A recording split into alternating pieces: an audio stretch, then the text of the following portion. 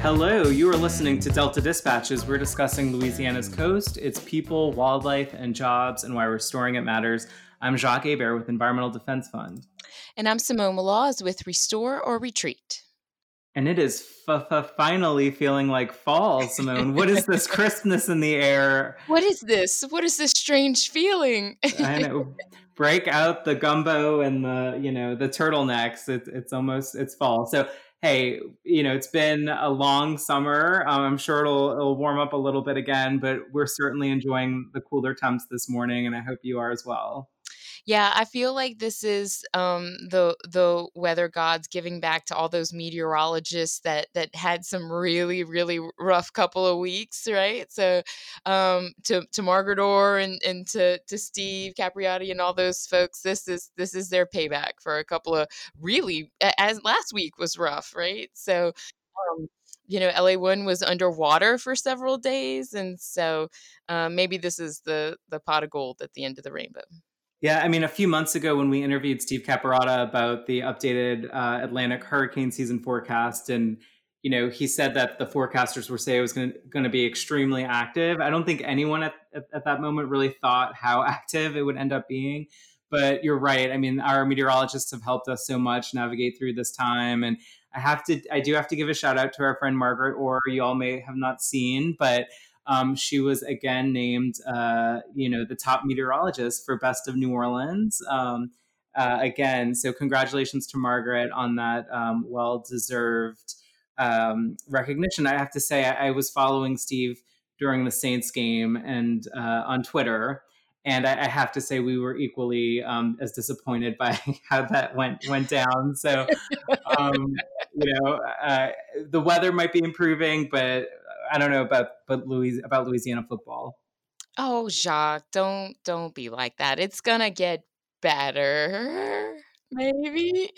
Thank goodness this isn't a sports show because we'll stick to the easy topic of coastal restoration. Exactly. Yeah. We all know it's easy, right? Yeah, you don't want my commentary on sports. It can go south really quickly. But our producer Ryan would jump in and separate us and have his own opinion too. So that would be fun though. There would be some real time fact checking of my comments for sure.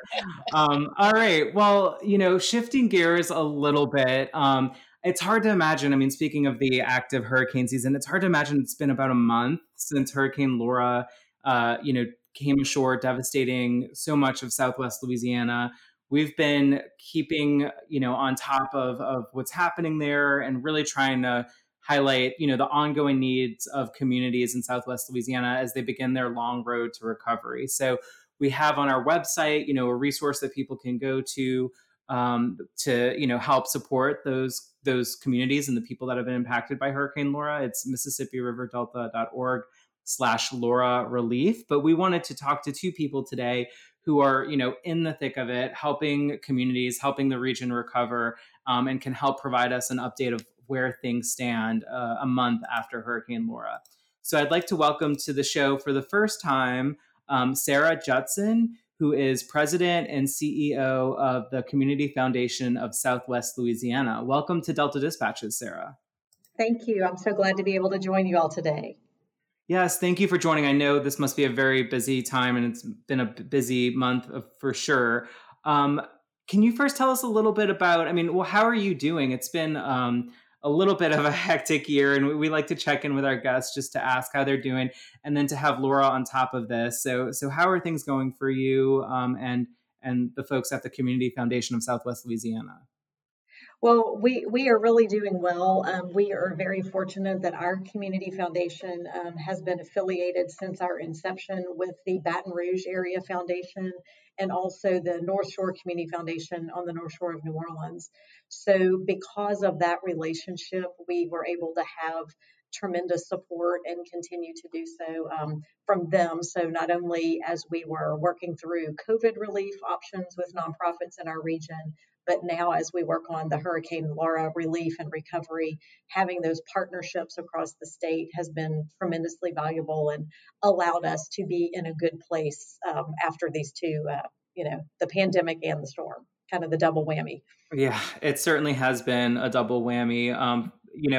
How can you tell us a little bit about the Community Foundation of Southwest Louisiana? Some of our listeners may be familiar with BRAF or the Greater New Orleans Foundation, but tell us about the Community Foundation of Southwest Louisiana and the work you all do.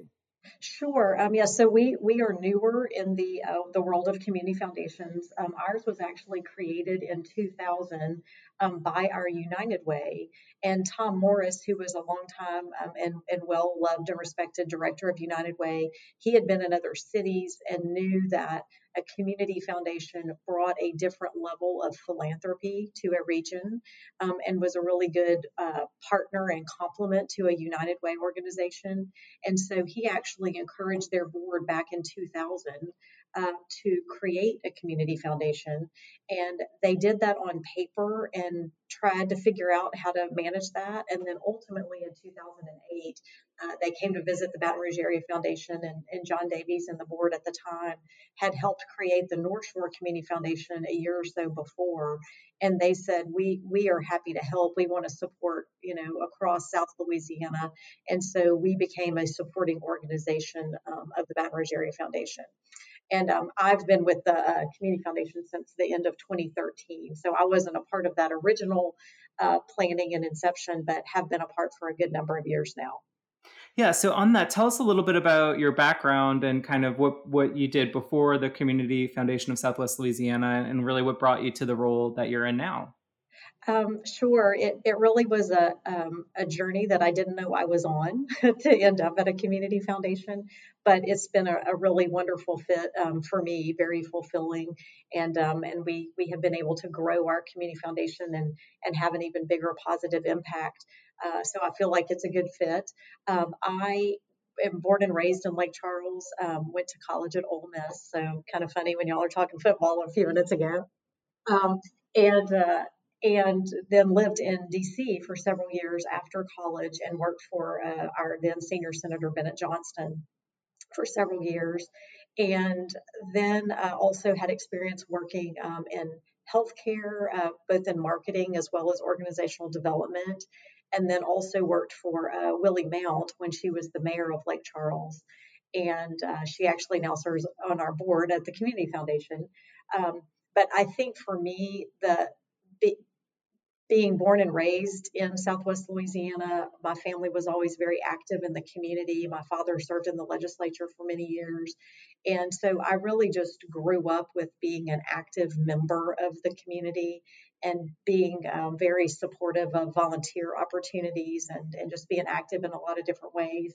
And so I think for me, my journey of being a part of public service, working on the Hill as well as in the mayor's office, growing up as a kid in the legislature, seeing how those kind of things work, and then being able to ultimately end up in this role as the leader for our community foundation. I think it's really a lot of different pieces of the puzzle that all came together. And hopefully with the great need we have right now, I hope that all those pieces are really going to help us make a positive impact for the region. Absolutely. And I mean, it's such a fascinating background. And just to think of, your background in healthcare and policy and in the community. And it must seem like so many of those issues are coming to a head right now in this one year. So, I mean, you're probably, the right person to be in the position you're in right now to help the Community Foundation of Southwest Louisiana and the broader region navigate through these kind of turbulent times of 2020. So tell us a little bit about, where things stand. I mean, like I said earlier in the show, it's hard to imagine a month has passed since Hurricane Laura. Of course, while the national media, cameras may have moved on quickly after the storm passed, we know the needs will be ongoing and great. So how are you and your neighbors holding up? Well, I think it really depends on people's ability, not only their financial abilities, but also really just individually and as a family of people's ability to juggle many things. And so, if people are adept at that and have a positive attitude and understand that your normal routine is not happening anymore, at least not for the near term, then those people are rolling with it. And whether or not you're staying with family or friends, or you have internet, or you don't, or your power comes back, and then it might have to be off for a day or two while they're updating the grid, and then you get come back on. If you have the ability to look at these things and understand that they're temporary and you can move through them, then I think those people are doing okay, and see that there will be light at the end of the tunnel. But the unfortunate part is the people that don't have that capacity, and whether or not it's again financial or just that they're more easily overwhelmed. Those are the places, and people that are having challenges, because there are just an overwhelming number of homes that are damaged. A number I heard recently is that we still have about 16,000 people that are evacuated, living in hotels, many in New Orleans and Baton Rouge, and that they either haven't been back home yet or don't have a place to go permanently. And so until those things are resolved, we'll still have a lot of people with a lot of challenges going on.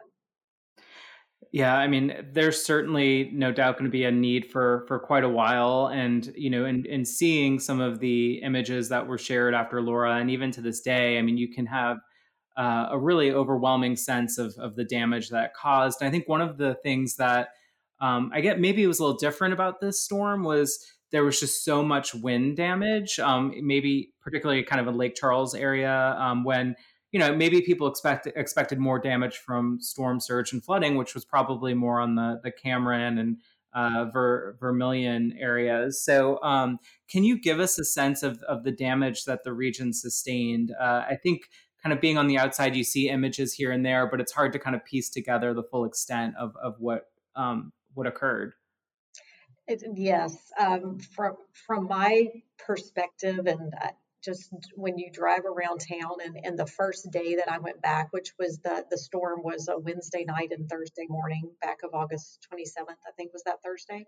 And that following Wednesday was my first day to go to visit and see some nonprofits in action. And one of my colleagues from the Baton Rouge Area Foundation, and then also Lori Bertman with the Center for Disaster Philanthropy and the Pennington Institute, she was with us as well. So the three of us went, and as you got to about Iway, Louisiana, which is about 10 minutes east of Lake Charles, you started seeing the billboards on the interstate just blown through. You started seeing barns and trailers blown wide open. And that was, in eastern Calcasieu Parish. And then as you got into the city, um, you couldn't see any street that didn't have damage. There are trees down in every yard. I heard a number recently that there are probably about 200,000 homes in the area that will need a new roof. And I'm pretty sure that I don't see how there would be any house that doesn't end up needing a new roof. And that's just, when the wind is over 150 miles an hour for hours, that's the kind of destruction that it did. And many people listening probably have heard that description, that it looks like a bomb went off.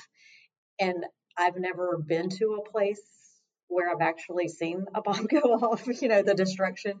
But from what you might see on TV, in the news or movies, that's really what it's like. I mean, there are trees down everywhere, so there's so much brown because of so many limbs being everywhere, and then there are so many places that a tree fell through the roof or a whole roof was blown off, and so you really can't look down the street and not see brown, not see a home or a business wide open.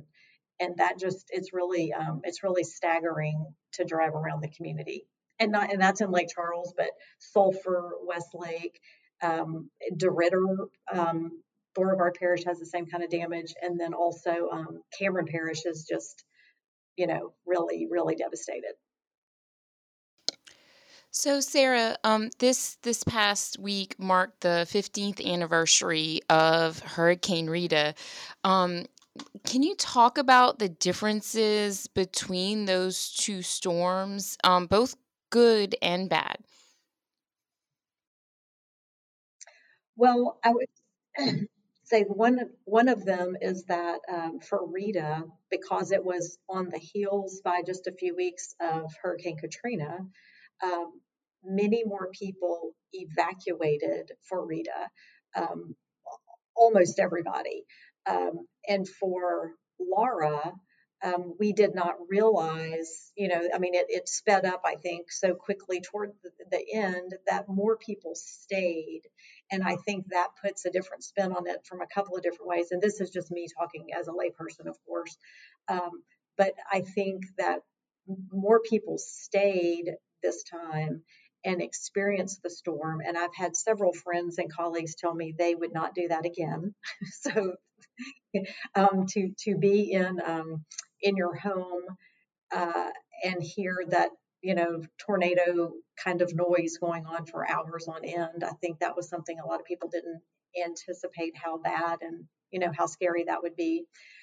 But I do know that some people felt like that was a good move because they maybe had windows blow out or those kind of things that they were able to quickly repair and hopefully mitigate some of the damage that they would have had from water if they wouldn't have been able to do that. So I think there were just differences of how people approached it on the evacuation piece. One of the things that the community leaders, our elected officials, did was they did allow people to come back um, after Hurricane Laura more quickly. For Rita, they thought that the better strategy was to have people stay away until some, power lines were, um, removed and some debris was out so you could more easily travel around. This time they took a different approach. And I think it did allow for a number of people to get back and to feel comfortable that they were able to, maybe get wet things out or repair those windows or started, getting a handle on their debris removal from their trees and their yards. So I think, from a just taking care of your home or your business, I think that approach, it seems like that has worked well. I know that many people have experienced, though, like kind of one of those byproducts is that Interstate 10, all the way to New Orleans and to Houston, was really jam packed for many days, early mornings and early evenings, because so many people were going in to help, as well as so many people that were living somewhere else temporarily and were going in to work on their home or business in the day and then returning to Lafayette or New Iberia or Baton Rouge, and some people even the New Orleans area. Um, so there was a lot of people going back and forth, and there still are. I think a number of people are still in that kind of situation. Yeah, certainly created a commute for some people. And, just thinking about it, 15 years is just long enough for people really to probably start to recover and still remember a little bit. But you have this whole new generation of folks that are maybe new homeowners, that were maybe younger when Rita came through. And also, Wendell Curall, who's in charge of the levee district in our part of the world, he always says that no two storms are ever alike. You've been through one storm, you've been through that storm. You don't know what the next storm is going to look at. So Yeah, and I, um, I think for us, that the wind and the high speed and the duration of it was a much stronger impact than Rita. And so it is my appreciation that we have many more homes and other structures in need of the blue tarps. For Rita, we had lots of blue tarps, and that became kind of a joke, if you will, later, where there were just things related to blue tarps, and like at Mardi Gras the next year, people did fun things as costumes with blue tarps because we had lived with it for the whole fall that year. Um, but this time, it's even more. So many homes have the blue tarps and/or still need them. That's one of the things that's still happening. So I also heard a report from Ricky Self, our port director, on the news a couple of days ago, talking about the vast devastation at the port and how much more significant that was than Hurricane Rita. The dollar figure is just staggering of, the needs that they had to repair after Rita and then what they are today. So I think the impact was indeed a lot greater. A little factoid, I was in Leadership Louisiana with Ricky Self. So I'm Oh, going to have to reach out to him, and um, yes, I'm glad to hear that he's doing okay yes. considering. So He's in the right place at the right time. I think Bill Race, the port director for many years, who just retired, is probably thinking, "Oh my, he's bringing it down." But I too am a Leadership Louisiana alum, and that was great.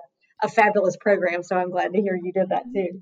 Yeah, we did it. We actually, oh gosh, we did it maybe one year we were thwarted because of hurricanes. It might have been Isaac that year, but we had to skip Shreveport of all things. But that's a digression. So, um, I'll turn it over to Jacques. I think he wants to talk a little bit more about, how folks can still help and what more we can do for your area. Absolutely. Thanks, Simone. So, Sarah, I mean, a month later, what are some of the needs of the people on the ground in Southwest Louisiana right now? Some of those needs are still very basic. Many of those people, those 16,000-ish people that are still living away, either they live in rental property and the landlord is attempting to take care of that property, or they may just not have the resources to get back home or to tackle getting the blue roof on, getting a tree off their roof, whatever those needs may be. And so there are a number of national volunteer groups that are on the ground and have been since that first weekend. We've got Samaritan's Purse and 8 Days of Hope and the Southern Baptist Relief Team. So many different organizations are helping there. Love Acadiana is one that's working out of the Jennings area to support the rest of the region. So people who are willing to volunteer to come in, even if they can spend a morning or an afternoon, or if it's somebody that's listening from other parts of the country and wants to come in for a week or something, we have those structures in place to be able to plug in people to come help, because those folks that I mentioned that haven't yet gotten the debris out of their yard, and when I'm saying debris, think giant oak trees or pine trees that are completely uprooted out of the ground, and they might be leaning on a house. They may not have gone all the way through, but they might be in a very precarious situation. They might be across a driveway, which is how my mother's house was, so that you couldn't physically access the house because of where the tree is. So people coming in to help get everybody to be able to at least be accessible to their home is a tremendous need. And even though some parts of the community of Southwest Louisiana, some homes and neighborhoods are already on their way to getting repaired. Some people already have companies putting new roofs on their home, but there are plenty of other people that don't have the either the financial resources or just the capability. They might be elderly. They might still be living in the home and just not even understand how to access help. So the more people we can have plugging into these volunteer structures, the better we can help those folks. And of course, then we're also, have our local city and parish officials working with FEMA to get temporary housing available for people. But what volunteers can do is really go in and help with that debris removal, and then with that next process of what's called mucking and gutting, which I know people in many communities, including the Baton Rouge area after the 2016 floods, know about mucking and gutting.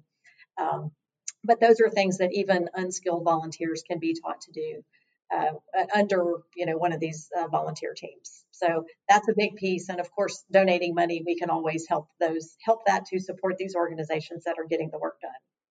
Absolutely. And I think, unfortunately, so many places across Louisiana are probably familiar with, mucking and gutting, certainly our region after Hurricane Katrina. And it's such an important highlight that, physical labor and volunteers are so desperately needed after these disasters. I think you were right to point out, not everyone has the resources to be able to do this work in terms of clearing massive trees and debris. Or, not everyone is either able-bodied, or if they're elderly or infirmed, that physical labor can be incredibly taxing. So do you have a good spot people can go to if they are interested in volunteering or looking for these volunteer opportunities?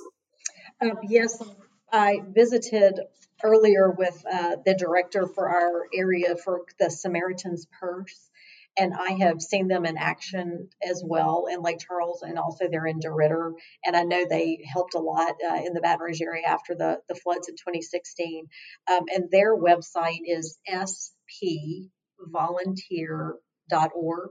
So SP for Samaritan's Purse, volunteer.org. And then there's a local phone number if people want to call that for more information or to schedule a time to go volunteer.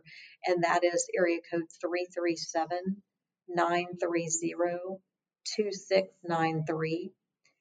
And a wonderful story that just really hit home with me is that when the director from Samaritan's Purse talked to me, and he said the person that's now answering that phone is a lady from Lake Charles whose home was destroyed. She has been generously offered a place to stay from some different people in town and kind of moving around every few days. And I think she's now able to be living with a family member. But this lady, ever since a few days after the storm, has been volunteering at the home base of Samaritan's Purse to answer this phone and help take in requests and also to help match volunteers with a team to go out and serve on. So just incredible to know that, somebody that's really been impacted so greatly that she doesn't have her own home to live in and has all that to do. She's really giving back to her whole area by serving in that volunteer role and answering the phone. So if people call that number 337-930-2693, they are likely to get Miss Terry, and she will help plug them into where they could best volunteer. Wow, that is incredible, and I can't imagine the strength, to have that experience, have lost your home in that way, and then still be willing so quickly to work to give back to others and help others in your community. So our thoughts are certainly with Miss Terry and everyone that's doing work to help the people of Southwest Louisiana right now, and hope for a speedy recovery. I do want to talk a little bit about the work that the Community Foundation of Southwest Louisiana is doing in ways that we all can support you in those efforts. So can you tell us a little bit about how the foundation has been working to respond since Laura?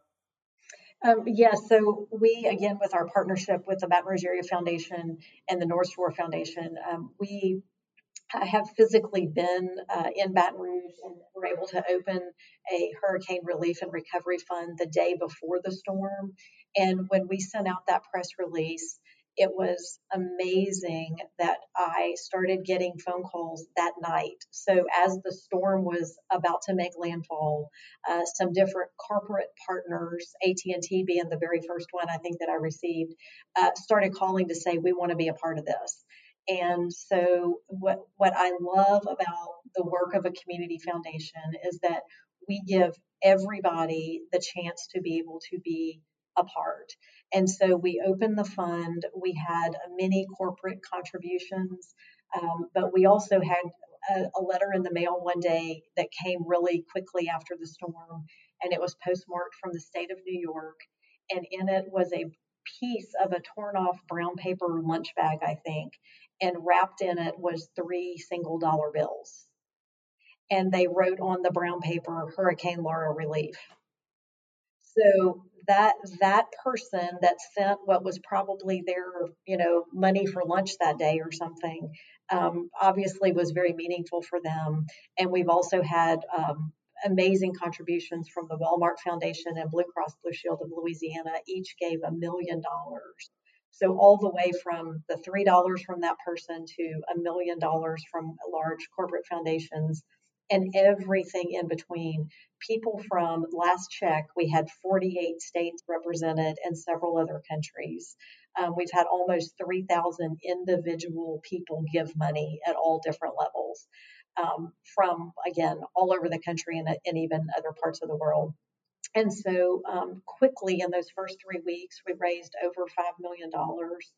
Um, and I say raised, really, we received it. Really, people were so generous and gave things, amounts that were meaningful to them to the fund.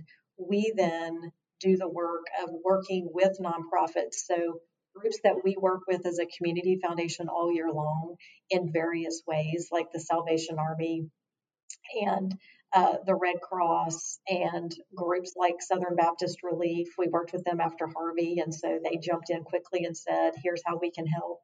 So Catholic Charities has been amazing, and the Catholic Charities of Acadiana is working very closely with ours in Southwest Louisiana to help build their capacity. And so they're doing, distribution as well as a laundry trailer. A new partnership with United Way and Catholic Charities is giving people the chance to go and do their laundry. So all those kind of things, our fund, as we have received such generous contributions, we then have now made over, I think, about $1.5 million in grants back out to those organizations. So we really want to be able to have, the person who gave $3 to be able to combine that with some other generous contributions and then put it back into the community as quickly as possible to provide that relief. And now we're working toward the longer term recovery piece. That's really, amazing to hear that, you've had everyone from, an individual who's able to give what they can all the way from New York, send you a donation to, organizations like large corporations and foundations at the national level. And I think, sometimes we can feel like, oh, the media has moved on, to another story. They've maybe have forgotten about the region or Southwest Louisiana, but it's great to see that people are still contributing and helping in whatever way they can. So if folks do want to help the people of Southwest Louisiana and contribute to the fund, which will go to help these communities, where can they go to support the Community Foundation of Southwest Louisiana? So the easiest way to do that is go to helpswla.org. So help for Southwest Louisiana, helpswla.org, and that will take you right to the Community Foundation of Southwest Louisiana website and the link to be able to give. And if anybody, has questions or wants to follow us more, our Facebook page is a great way to do that as well. And we are continuing to tell the stories of those nonprofits that are on the ground making an impact, especially those that we are granting money to. And so we would love for people around the country and even other parts of the world to be following the good work that these organizations and through many volunteers and many donations that they're making happen to bring back Southwest Louisiana. I want to give a kind of an interesting example too of another grant that we made that really relates to the work that you all and your listeners do. And that is, we were able to make a grant of $60,000 a couple of weeks ago to the Iberia Development Foundation, and they are working with several of these shrimpers from Cameron Parish who their boats had been brought to Safe Harbor, and I say that in air quotes, Safe Harbor at the Port of Lake Charles, and unfortunately they sunk. And the Port of Lake Charles helped to get them out of the water, but several of them were not able to be repaired, but some of them we believe are able to be repaired. And so the grant that we made from our Hurricane Relief Fund to the Iberia Development Foundation is helping those boats be repaired so that those shrimpers can get back to business. And we know what an important role they play, not only for Louisiana, but for the country in providing wonderful seafood. And so we want to help Cameron Parish and those residents get back to business and do what one of those things we do well from Louisiana, providing the seafood. And so that was a unique way that we were able to grant from our fund. So those people all over the country that have contributed can know that it's going to nonprofit organizations that do all sorts of relief work, and aiding those shrimpers is one of those ways. That's great to hear that you're able to support, those individuals in that way. I mean, people don't often think about it, but that's someone's business, right? And how are they able to get back to work and get back to doing their job and providing for their family, but also providing for all of us with delicious seafood and kind of the bounty that Louisiana is known for. And we had a guest on last week's show, Chef Jeremy with Nichols State University, talking about Louisiana's bounty and the seafood that it provides. But it's a really great reminder that times like these, our fishermen, fisher folk are often, impacted on top of everything. So that is a great example. I do want to ask Sarah. So, a lot of times when these disasters happen, they're so devastating. But at the same time, they don't necessarily define a region or they don't define a community, right? And we've had friends from Southwest Louisiana on the show before, Lori Cormier and Claire Hebert Marceau, and they both spoke with extreme passion about their love of Southwest Louisiana and what the region means to them. You're from the region, so I want to ask you, about what Southwest Louisiana means to you, and to kind of help define it for our listeners beyond, any one disaster. Oh yeah, that really just makes me smile to think about that. And Laurie and Claire are both friends of mine and have done lots of different community work. And Claire actually serves on our board for the Community Foundation, and does such great work in connecting us to things that are relevant for Cameron Parish. And when I think Southwest Louisiana, it really does just make me smile. And in fact, what I put in my computer, or made be my computer bag for my evacuation, is a bag that I received from our Convention and Visitors Bureau when they rebranded about a year ago, and their name now is Visit Lake Charles. So I am walking all around Baton Rouge while I've been working here, with my tote bag that says Visit Lake Charles on it. So that hopefully shows how much I love and appreciate my area. I think hardworking, teamwork, resiliency, love of the outdoors, all of those things come together when I think about Southwest Louisiana. And as Simone was referencing earlier about Hurricane Rita, we had a lot of silver linings after Hurricane Rita, because people worked together and really said, this is a team effort and we want to build back and we want to be better than ever. And so I really anticipate that we will make that happen again. And we're already seeing people come together in some unique collaborations and ways to leverage our resources and work together to come back even stronger. So I think those are the kind of things I think about when I think of my area of Southwest Louisiana. Well, that's a great description. And I think, we all want to be there to help support you all both in this time of recovery. But, once you're back open and ready to have visitors and, support you in that way. So one more time, Sarah, where can people go to support the people in Southwest Louisiana right now? And if you could share the website for the Community Foundation of Southwest Louisiana where they could go and donate. Sure. So the easy way is helpswla.org, and that will take you to our website. Our actual link is foundationswla.org. Well, thank you so much. Oh, go ahead. Oh, I was going to say, and of course on Facebook too is an easy way to be able to follow those stories, and we'll continue to share all the people and organizations that are doing good work. And we look forward to having people not only hopefully donate what they can and what's meaningful for them, but if they have the chance to actually come do some hands-on work, we would love to get to meet them and have them help be a part of recovering in Southwest Louisiana. Well, thank you so much for being on. We know how busy you are and how hectic this time must be. So we really appreciate your time and your willingness to share with our listeners how they can help, and really highlighting the ongoing needs of the people of Southwest Louisiana. Before we let you go, we do have a tradition on Delta Dispatches. We like to ask our guests a fun question just to get to know them a little bit better. So, we were talking about it earlier in the show. The temperatures have cooled down a little bit, and we have even though we focus on the coast, we have a very food-centric show.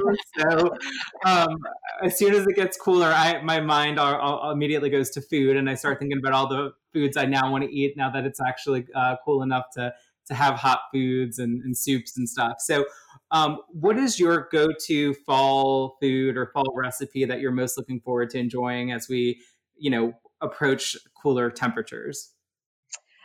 Well, I think what's on my mind, because my daughter, who goes to college at McGill University in Montreal, she sent a picture last night that she made red beans and rice for her roommates last night. It's Monday. It was Monday, so good for her. Yes, and she grew up listening to Johnette Downing, who's a children's singer from New Orleans, and that's one of her songs is about red beans on Monday. So anyway, that I think that's on my mind for when I'm back in my home in the next few days. I think red beans and rice will be on the menu. Sounds perfect. Yeah, that sounds delicious, and great to see she's continuing the traditions and sharing them with folks in Montreal. I thought you were going to say poutine for a second, because I know people in Quebec and Montreal love their poutine. Good for you. We have tried it at a few places in Montreal so far, but I think the Cajun food is still her favorite. Wonderful. Well, thank you so much, Sarah. And best of luck to you in the coming months and year. We know it's going to be a busy road to recovery for the people of Southwest Louisiana, but thanks to the Community Foundation of Southwest Louisiana for all that you're doing to help the region recover. And please, stay in touch if there are things that you need in the coming months or years, or things that you want to flag to our listeners. You're always welcome to come back on Delta Dispatches. Well, thank you. And just a big thank you to what you all do personally and with your organizations. And I know so many of your listeners that make such an impact on things like, working on the coastal erosion, which is obviously such a staggering kind of issue to think about, but you all do that good work every day. So thank you all. I enjoyed being with you. Well, you're very welcome, and thank you. We'll be right back after this break. We're going to have another guest, Corey Miller with the Coalition to Restore Coastal Louisiana, to share with us his perspectives of going out to Southwest Louisiana, doing some volunteering and helping with the communities and ongoing relief. So we'll be right back with Corey after the break.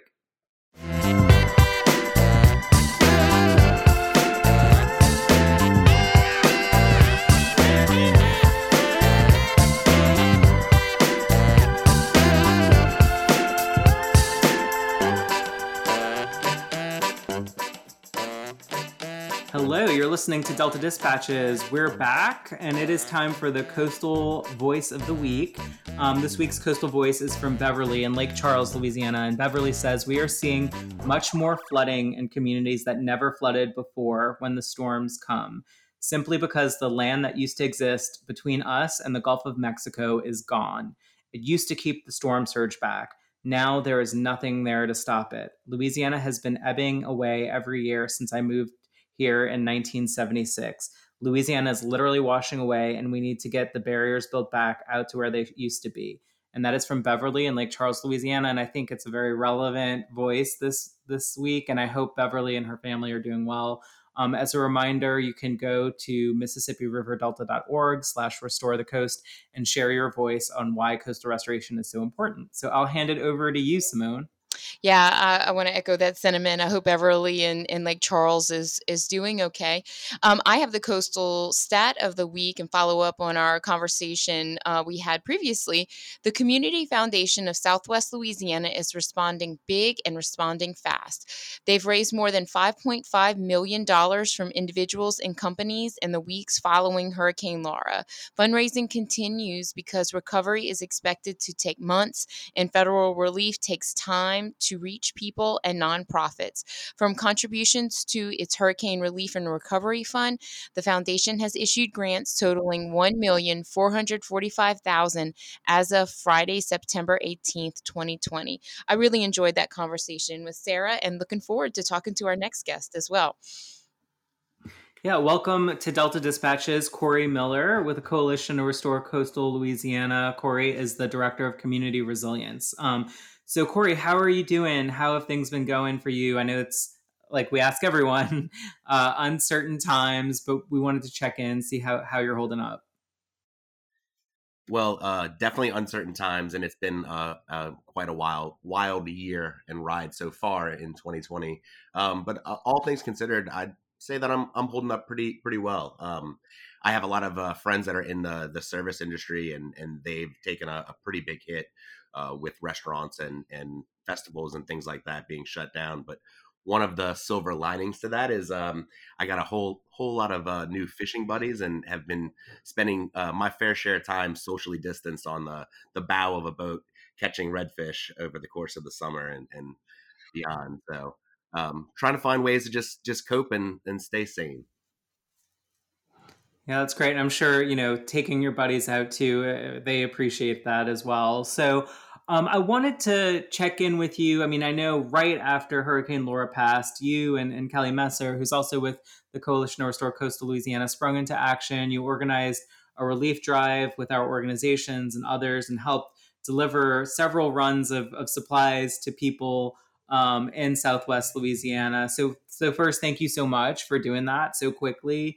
Tell us a little bit about what you all brought out there and where you delivered it. Yeah, absolutely.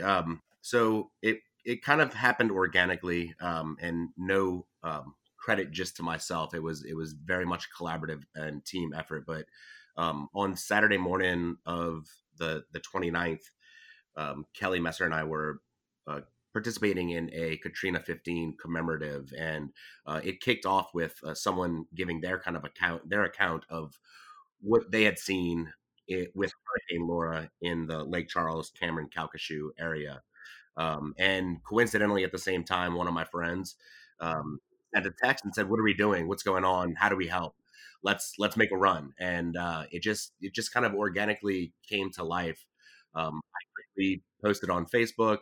I reached out to all of my colleagues with the MRD, with CRCL, and others, and family and friends rallied very, very quickly, chipping in support, dropping off supplies at my house, at the office, and donating close to about $1,500 that we were able to load up the back of a full size pickup truck and a trailer, and make our way out to Cameron Parish. We brought some gasoline, tarps, uh, about a case and a half, or a flat and a half, if you would, of water. That was an interesting experience, going to Sam's and having them load a whole pallet of water in the back of the pickup truck with a forklift. Can say I've scratched that off the list. But it came together very organically, very quickly, and we kind of just reached out to some of our contacts on the ground to see what was the most immediate pressing needs. And we were able to also deliver about 120 hot meals as well, which was very, very well received. Corey, so you traveled out there. What was your assessment? What did you expect to find, and what did you actually find? So I'm born and raised Southeast Louisiana. I've seen my fair share of flood events, and specifically hurricanes, and I was expecting to see a lot more water damage, a lot more flooding and debris. And in fact, what I observed was something I've never really seen before. The the vast devastation that occurred from the winds. Um, there were telephone poles and trees that halfway up were literally just snapped in half. Um, Before you got off of interstate, before you even got into Lake Charles area, you saw billboards and barns and sheds and roofs just completely tattered across the fields. Um, and we weren't even able to make it all the way down to the beach on that first trip. We weren't able to make it quite to the coast because the main road going down to Cameron had washed out in several areas. And it was just complete devastation of the utilities, the power lines, and there were a few houses that remained intact without any damage to them. Yeah, it's always whenever I see pictures, it's always a little overwhelming to think where do you even start? And talking to Sarah in the first segment, you start with one branch, you start with one tree, you start there, right? Corey, tell us, you got to feed the people, you got to interact. How are their spirits? Is it, do you feel it's defeated or resilient? How are the folks feeling out there? It is a little bit of a defeated sentiment, I would say. Having gone through this just 15 years before that, um, and having had another hurricane between the two, there are some people that are questioning, what does life look like? How do we rebuild? How do we make sure that we don't set ourselves up in as a community into the future to continue to succumb to these things? And if we do decide to continue to persist down there, how do we do so in a smarter fashion? Um, it's going to be a very long road ahead, I would say, of recovery and rebuilding. Um, but it's strong people. The people down there are what makes it worth all the time and effort to try to get out there and help and just do whatever little part you can. So Corey, what are some ongoing needs? What you made a second trip out there. Was that because there were different needs that you realized, and are the needs even different today? So between the first trip and the second trip, it seemed like the community, the residents were able to get further and further south. It took a little while just to make it sure that the roads were passable and safe to get all the way down to the coast, in Cameron. And so as the community and as residents have been able to get further south to their homes, they're also getting to areas that have succumbed to much more devastation than some of the communities a little bit further north. There's still a lot of basic needs, basic services. The last we checked when we were down, there was only one operating gas station in all of Cameron Parish.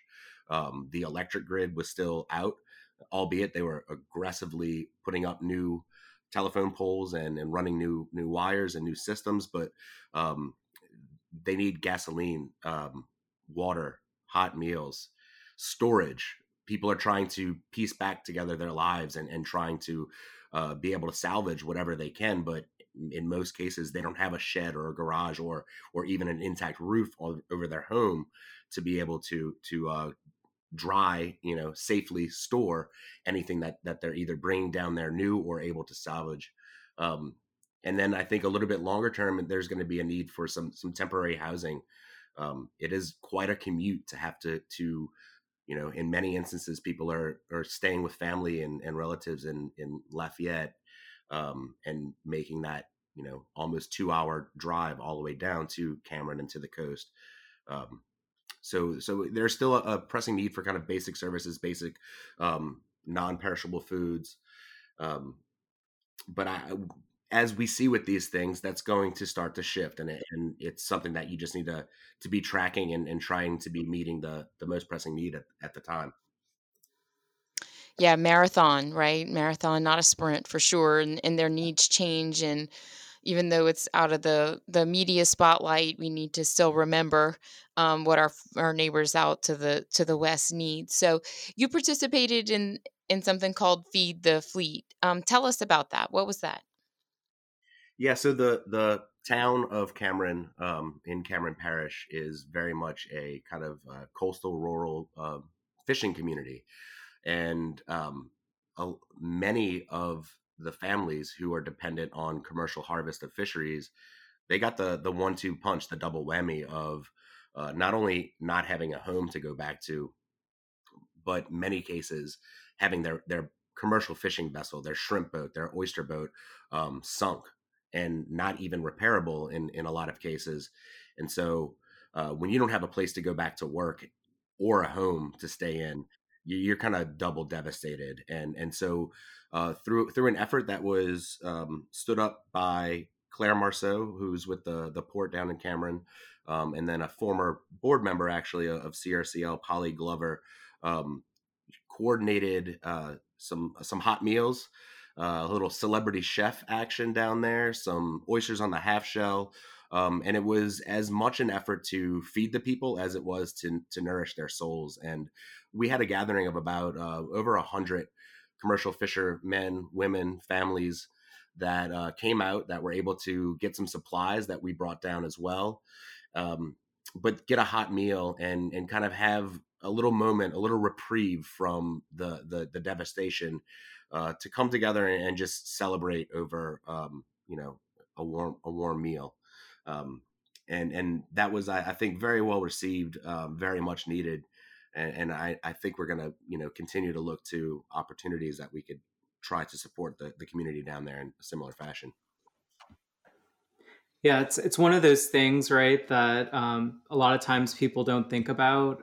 Just having a hot meal at a time like this is so important and goes such a long way. So we heard from Sarah about the need for volunteers to help with people clearing debris, clearing materials, certainly gutting homes, as well as the need for ongoing financial support and donations. So Corey, after being down there, I mean, what would you encourage people to do, if they're looking to help the folks of Southwest Louisiana right now? So we defer to the local lead on these things. Nobody knows what's needed best and is in a position to better coordinate resources, donations, volunteers than the people that are there on the ground that understand the networks, the needs, and the relationships. So we would direct people to, if they want to donate, go to help swla.org, help southwestlouisiana.org. If you're able to make a financial contribution, it's been pretty impressive listening earlier to Sarah and the amount of money that they've been able to fundraise, but it's definitely not met the need by any means. And then again, going back to her lead, there's a group called Samaritan's Purse. And you can go to SamaritansPurse.org if you're looking to volunteer and put in a little sweat equity, and they're helping to coordinate those. And there's a list of different local community numbers that you can get on the ground contacts to best connect you for volunteerism. Awesome. Well, thank you again, Corey, to you, Kelly, and others who have, jumped in so quickly to help the people of Southwest Louisiana. And I know you'll keep us posted. Shifting gears a little bit in terms of what's going on at Coalition Restore Coastal Louisiana. So anything that's coming up the rest of the year or even looking into next year that you want to highlight in terms of what's going on at Coalition Restore Coastal Louisiana? I mean, we've been rolling with the punches, so to speak, through these times, and we've shifted a lot of our outreach and engagement work.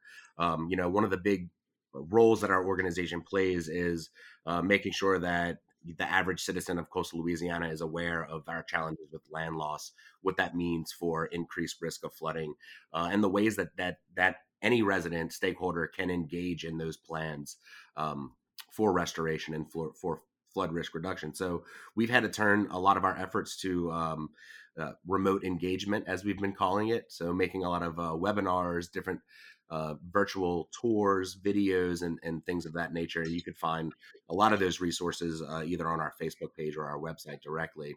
Looking forward, we're operating under the presumed continuance of needing to do a lot of things remotely.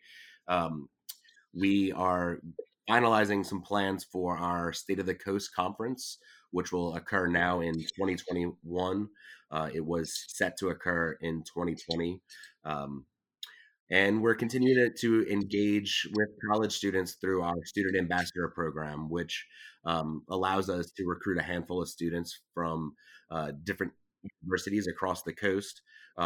It helps us to expand our networking capacity a little bit, but then also give students a little bit more of a kind of peek behind the curtain of a nonprofit that's working on these issues and in this space. We just keeping our heads up and doing what we can to try to continue meeting our mission, meeting our core functions as an organization, given everything. Awesome. Well, certainly you all are not, you're staying busy, of course, even in these kind of different and at sometimes virtual times. And I have to say, I've seen some of the videos and virtual tours that you all have put out recently, and they're really informative and beautifully done. So please go to crcl.org to, learn more about the Coalition Restore Coastal Louisiana, find ways to get involved and support them. So thank you so much, Corey, for again, all the work you're doing for helping the people of Southwest Louisiana directly, and also helping us understand some of these ongoing needs and ways that we can support them. So I guess we'll end with a fun question. Since you've been spending a lot of time out on a boat fishing, what is the best thing that you've either caught or cooked with, during that time of fishing? So I've been exploring a few new recipes with cooking redfish whole. So basically, you just gut the redfish and take that sucker, season it up, and throw it on the grill completely whole. And it has been coming out quite delicious lately. But we've been trying to cook redfish as many different ways as we possibly can find under the sun, from ceviche to courgette to on the half shell, blackened, you name it. So I don't know if I could, gun to my head, I'm not sure if I have a leading favorite, but fresh fish in any form. Well, Jock and I are gonna need to try them all just to be your tiebreaker. I realize that would be a difficult decision for you, Corey. So let Jock and I help you make that decision. Absolutely. And I do want to just thank all of y'all for everything that you do to keep these issues relevant and highlighting the ongoing needs out in Southwest, and for your direct support as well in getting supplies out there. So much appreciated.